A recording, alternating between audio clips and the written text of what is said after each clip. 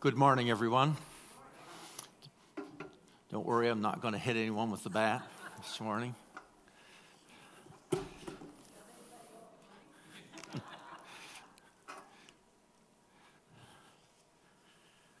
Well, the weather isn't the greatest this morning, and I guess maybe I should tell you, I pastored in Yarmouth 21 years, and this is a new experience for me. The question of whether we'll cancel or not is new to me, because we had a no-cancel policy in Yarmouth.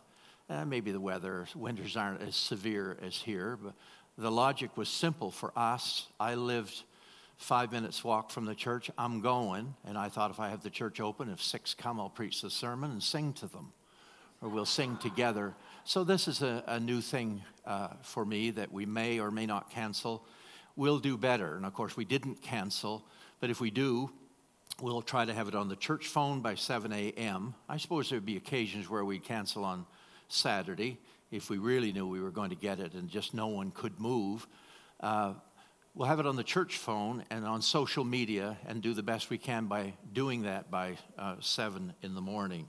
So if there's some confusion out there as to whether or not, if you haven't heard, I'm falling apart here. Oh, my water thing is loose. I get up this morning, brush my teeth, and a tooth fell out. I'm falling apart here, okay? We had planned baptisms today, and I think you'll understand we're not doing baptisms today, but we will schedule a little later. Stay tuned. You'll hear about it. As you saw on the screen, we're in the Gospel of Luke during these winter months. And last week, we were at the very beginning of Jesus' ministry where he called the tax collector Levi to come follow him. And today, we're a little bit later, we're in Luke chapter 5 and dealing with the passage where Jesus calls the 12. Let's speak to the Father, and then we'll look to the Word. Father, as we've already prayed, would you take our minds off of things that just now may preoccupy us, the weather outside, how will it be going home, and those kinds of things, and help us to really, truly spend this hour with you, listening to you, hearing you. And may we, as we hear your word, may we be ready to respond in the way that would please you. Be obedient to your word.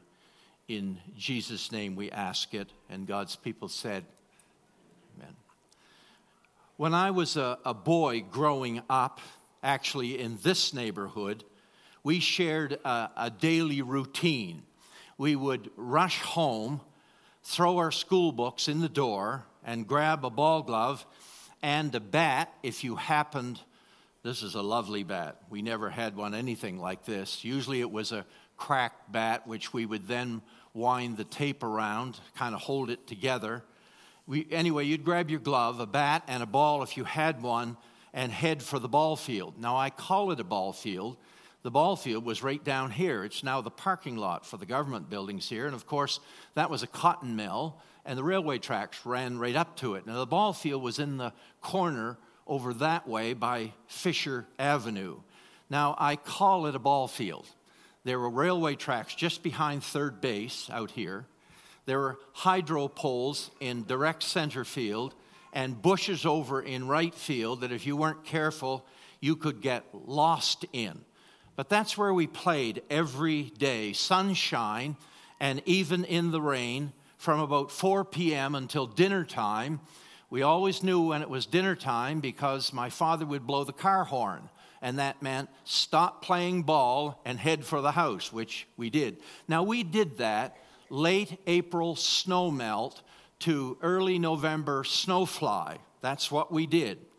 Now, when we arrived at the field, it always took 5 to 10 minutes to get things started because we had to choose up teams. Every day we chose up teams.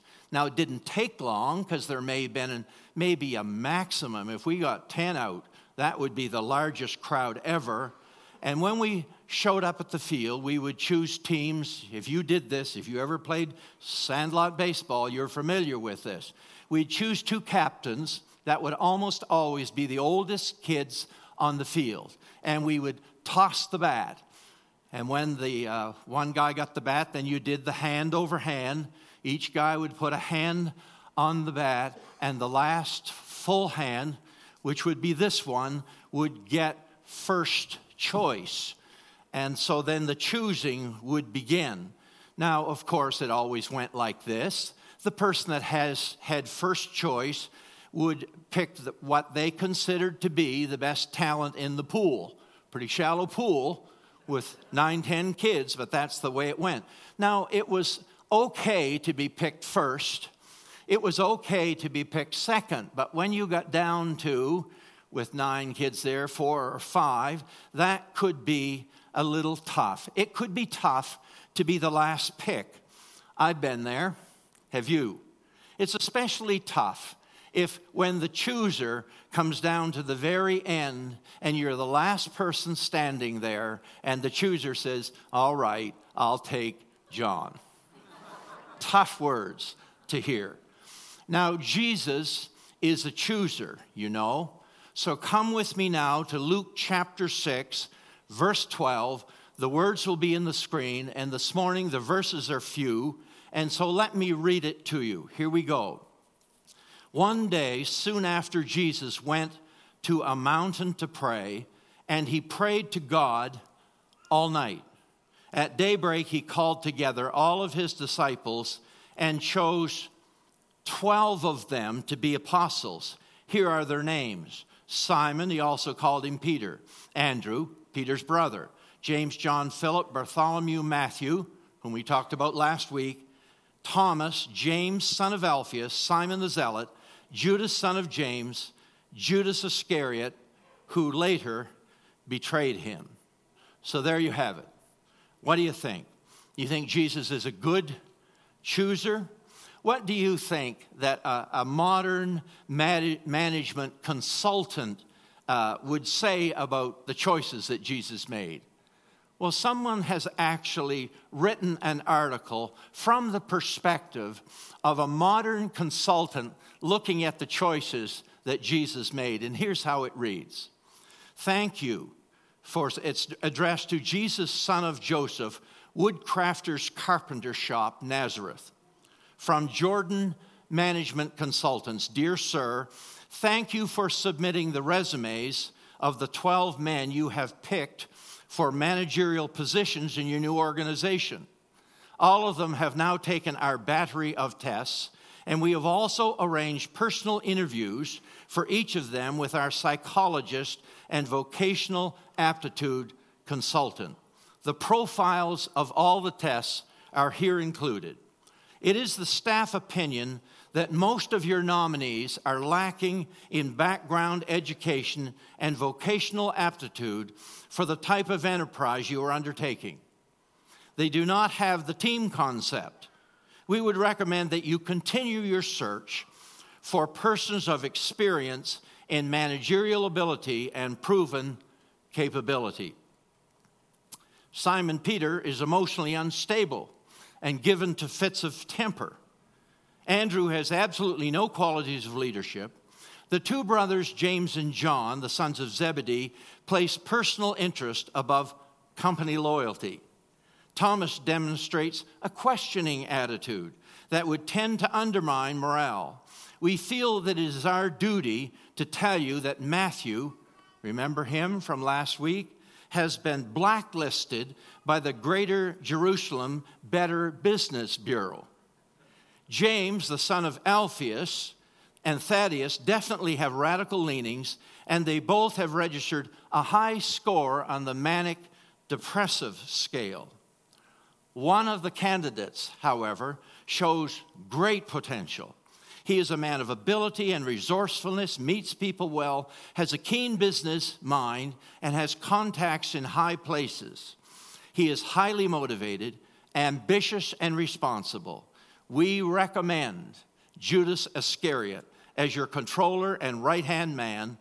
We wish you every success in your new venture. Sincerely, Jordan Management Consultants. Now, it would seem then that Jordan Management Consultants don't seem to think that Jesus is a very good chooser. Maybe you think Jesus is a good chooser, but maybe you don't think he's a fair chooser. Let me ask you, do you ever entertain this thought that God chooses people all around you, but he doesn't really need your services?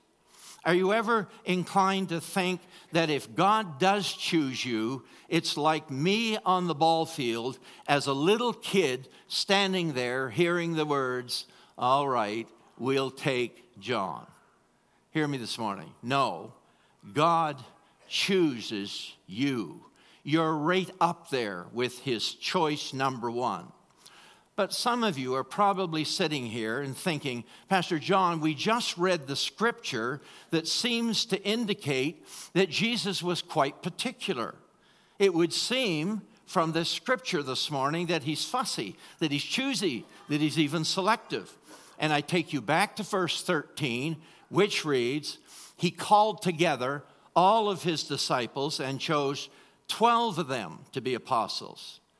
Well, I suggest to you this morning that those who made the cut that were included in the 12 were ready and willing to follow. I suggest to you this morning that perhaps there were others that were chosen, but they declined. Luke 18 tells us of the story of the wealthy young CEO who was chosen. Remember him? Jesus said to him, I want you now to get rid of all your stuff and then come follow me. But when the man heard this, Scripture says, he became sad because he was very rich and he went away. He wouldn't follow Jesus. His money, his property, his position were too important to him. My question for you this morning is that might he have been apostle number 13? You think? Hear me this morning. You are chosen. You see, to God, your availability is more important than your ability. Now, the main part of the message this morning, I'm not quite there yet, is to give you the why behind why he chose you and chose me. But before we do that, let me mention just two things about those he did choose. Here's the first thing I would have you notice. I want you to notice they were ordinary men. They were ordinary men. Now, girls, ladies, here this morning, before you get in a little bit of a snit, before you get a little bit put off by Jesus choosing only men, think with me a minute. He was choosing those he had to live with, travel with, hang out with, sleep along the trail with, and therefore it ought to be obvious to all of us here this morning that those he chose, those original ones that he chose, had to be men. But what I want you to notice is that they were ordinary men. Not a wealthy man among them, not a famous man, not an influential man among them. Not one of them had any special education. Several of them had no education. These were men of the common folk like you and like me. It's as if Jesus was saying here, give me 12 ordinary men and I will change the world. And he did. The mission of Jesus, hear me this morning, the mission of Jesus is still not in the hands of people that the world calls great. Still today, the mission of the Church of Jesus Christ is in the hands of ordinary people like you and like me. That's the way the story began, wasn't it? Have you seen? Every Christmas, one of the things we do in our house is to watch at least one time the Nativity Story, a movie about, maybe 15 to 20 years old. And it's beautifully told story of the birth of Jesus Christ. And there's a scene where King Herod the king hears of a king that's to come out of Bethlehem. He's familiar with the prophecies of the Old Testament. And see, he knows the king of the Jews, this king is going to come out of Bethlehem, and which would require all the people of Bethlehem roots to return to be counted to their hometown, the census that was ordered by Caesar. And so Herod's thinking now. So he puts his soldiers at checkpoints to stop all of the travelers because he wants to find this king of the Jews and kill him. His instructions to the men who are at the checkpoints runs like this. I want you to look for someone kingly. Look for someone of means and importance. So here comes Mary and Joseph and a very pregnant Mary. They come to the checkpoint and hardly a glance comes their way. And why do you think that is? Well, there's only one answer: too ordinary. Too ordinary. Hear me this morning. God loves ordinary. Aren't you glad for that? God loves ordinary. God chooses you, and God chooses me. The second thing I would have you notice, and I'm still not to the main part of the message, but hang with me now. The main part of the message is quite short. Here we go. The second thing I want you to notice about those he did choose is this: they were a strange mixture. I mean, weird or what? Let's just stop a minute and look at just two of them. Matthew, Levi, we looked at him last week, okay? A tax collector, a crook, considered a traitor by his own countrymen because he worked for the ruling Romans and extorted, as we mentioned last week, extorted money from his fellow Jews, kept a lot of the money for himself, padded his own pocket, a rogue, a renegade. Matthew, chosen.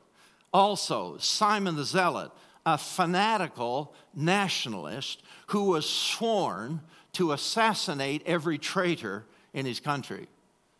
Did you get that? Here you got Matthew, who considered a traitor, and Simon, who is sworn to assassinate traitors. And here they are, traveling together, eating together, serving together, living in peace. Now, if that isn't a beautiful picture of the way the Church of Jesus Christ is supposed to work, you think? Yes. Hear me. God chooses you. Yes, you.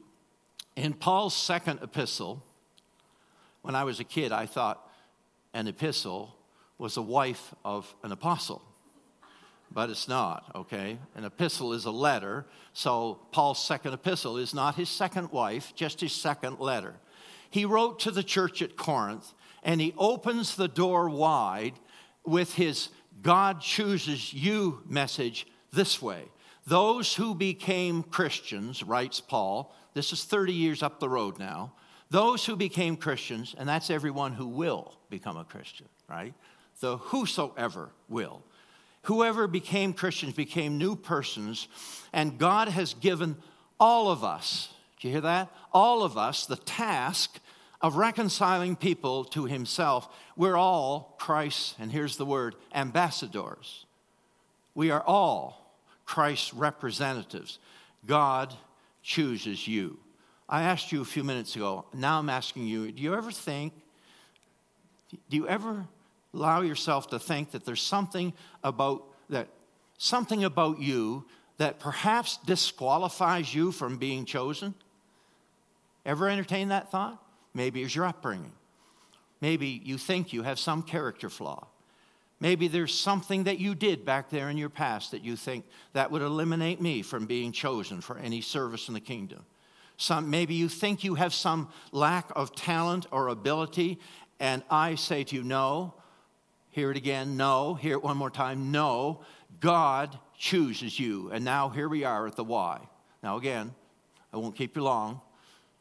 I know you're not really thinking about the weather. You're thinking about this, aren't you? 3 reasons. Here's why God chooses you. Here's number 1. God chooses you first because he wants to be your friend. It's as simple as that. He wants to be your friend. These 12, before they were anything else, they were Jesus' friends.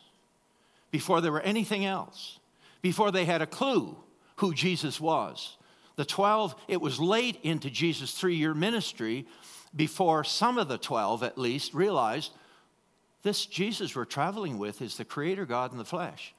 They were his friends early on. They were his friends. Twice in John chapter 15, verse 14 in chapter 15, and then in verse 15 of 15, Jesus, alone with the 12, uses this phrase, "You are my friends." He wants to be your friend. Isn't it interesting? Come on, think about that. Jesus needed friends. Jesus wanted friends. And if you read the Gospels through, 3 of the 12, Peter, James, and John, were closer friends of Jesus than the other 9, apparently. And then one of those 3, that would be John, was apparently Jesus' best friend.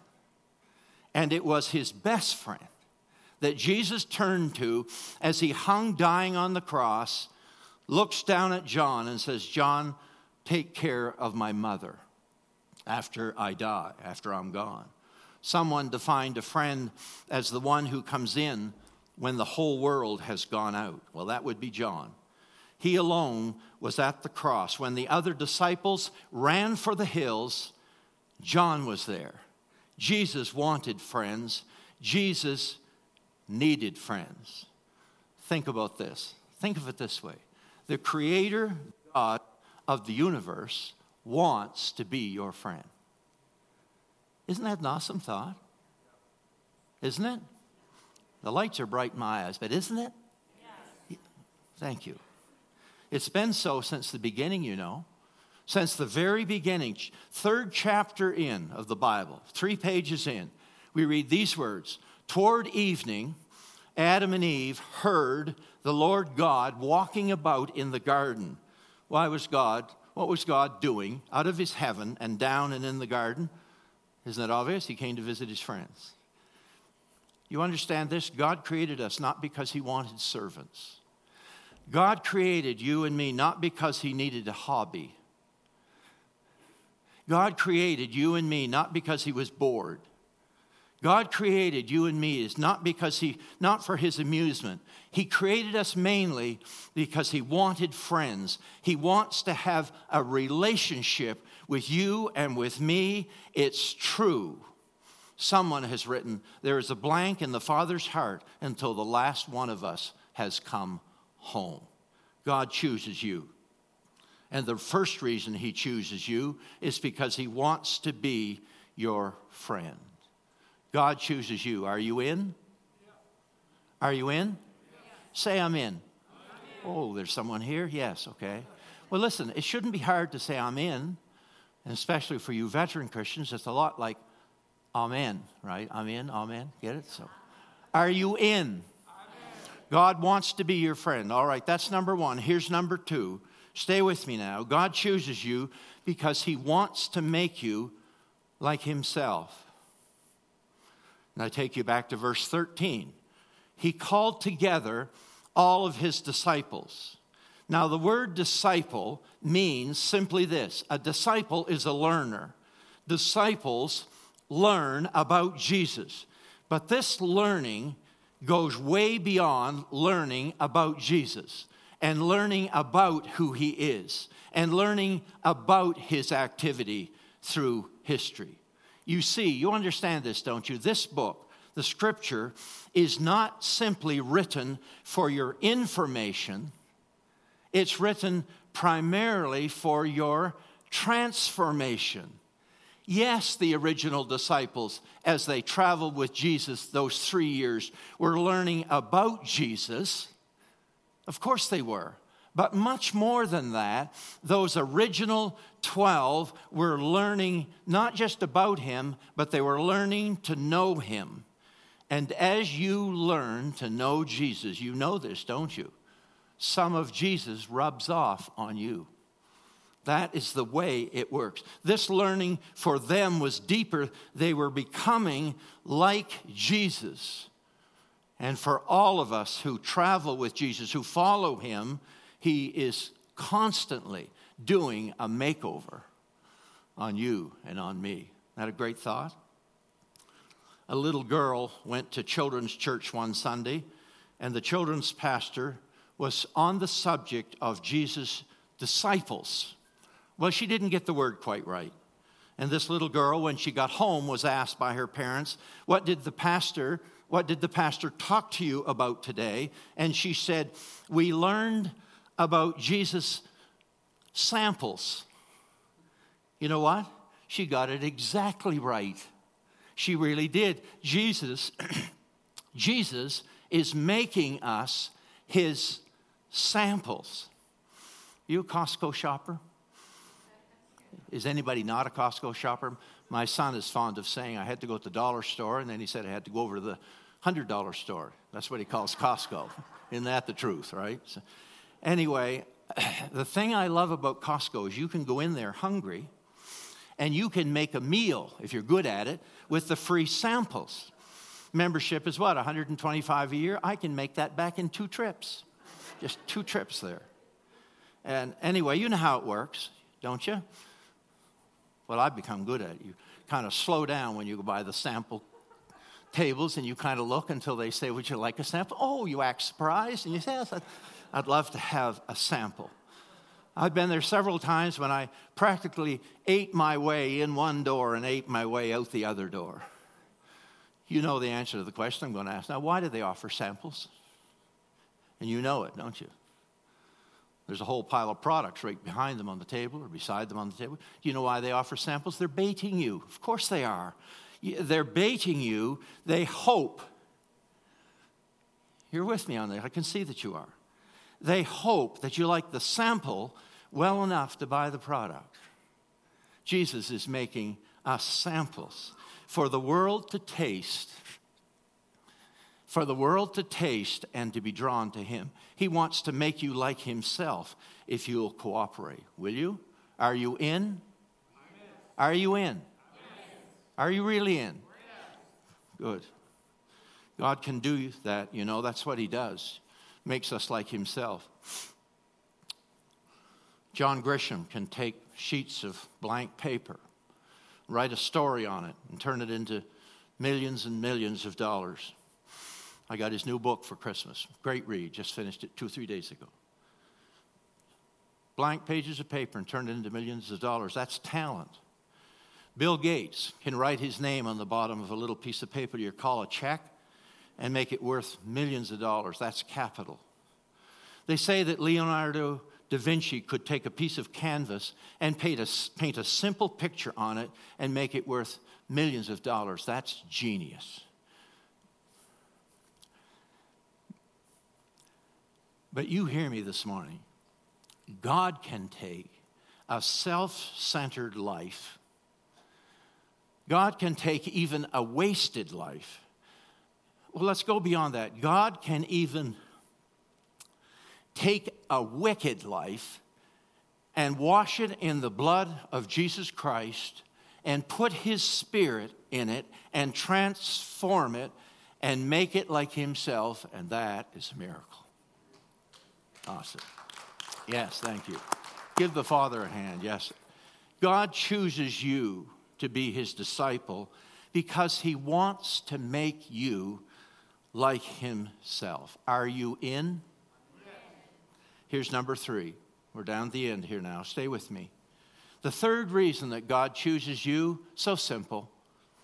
He wants to send you out there. He wants to send you out there. And I take you back to verse 13 where it says, he chose 12 of them to be apostles. And if you research the word apostle a little bit, here's all the word apostle means. The apostle is someone who is sent out. That's all it means. Sent out. So originally, Jesus sent out 12 samples. Not very many, is it? But you see, you understand, don't you, that 12 samples that he sent out was just the start. And that's why, as we mentioned a few minutes ago, that Paul in 2 Corinthians chapter 5, he reveals God's full plan, which is simply this: every person who claims to be a follower of Jesus Christ is sent out. And so in just a few minutes now, this worship service will end, and we will send all of you out of here as samples of what Jesus is like. That's the plan. That's why he chose you. All of us are ambassadors of the King. You know what an ambassador is, don't you? It's someone who represents, Canadian's ambassador to the United States, represents Canada to the government or whoever he interacts with in Washington or wherever else. He represents Canada when he's away from home. We are kingdom samples by our words and our life and our deeds. And that's it. That's God's plan to win a lost, hungry, and searching world. God chooses you because he wants to send you out there. Are you in? Weak. Are you in? A legend tells of Jesus' return to heaven after he left earth when his work here was finished. And as the story goes, as he entered the gates of the celestial city, Angel Gabriel spoke first and said, "Welcome back, Lord. Tell us of your plan to carry the gospel to the ends of the earth." Responded Jesus, "Well, I gathered 12 around me. I spent 3 years pouring my life into them. And then I left, and to them I entrusted the task of carrying the gospel to every person everywhere. And they will spread the word. And those who believe will tell others, and my gospel will spread from land to land, from generation to generation, all down through the centuries." Gabriel's head dropped. He knew what poor stuff men are made out of. And he said, "But Lord, what if men fail to take the gospel? What if neighbors don't tell their neighbors? What if parents neglect to instill the gospel in their children? Jesus, Lord, what then?" And Jesus responded, "I have no other plan." We're it. God chooses you and me. He wants us to be his friend. He wants to make us like himself. And he wants to send us out there. Are you in? Let's pray together. Father, I'm in. Father, I'm all in. May that be the heart cry of every person in this room, I pray. Father, what an awesome thing that you, the creator of the universe, look down and you see me. And you see each one of us. You know our name. You know where we live. You know about our mistakes and failures. And yes, you know about our sins. You know about our plans and dreams and wishes. You know all about our past. You know us completely. You know a thought before it's on our tongue, and yet you choose us. You want to be our friend. You want to do a makeover on us, and you want to send us out there. I, for one, and together, we declare, I'm in. Are you in? We're in. Let's stand together.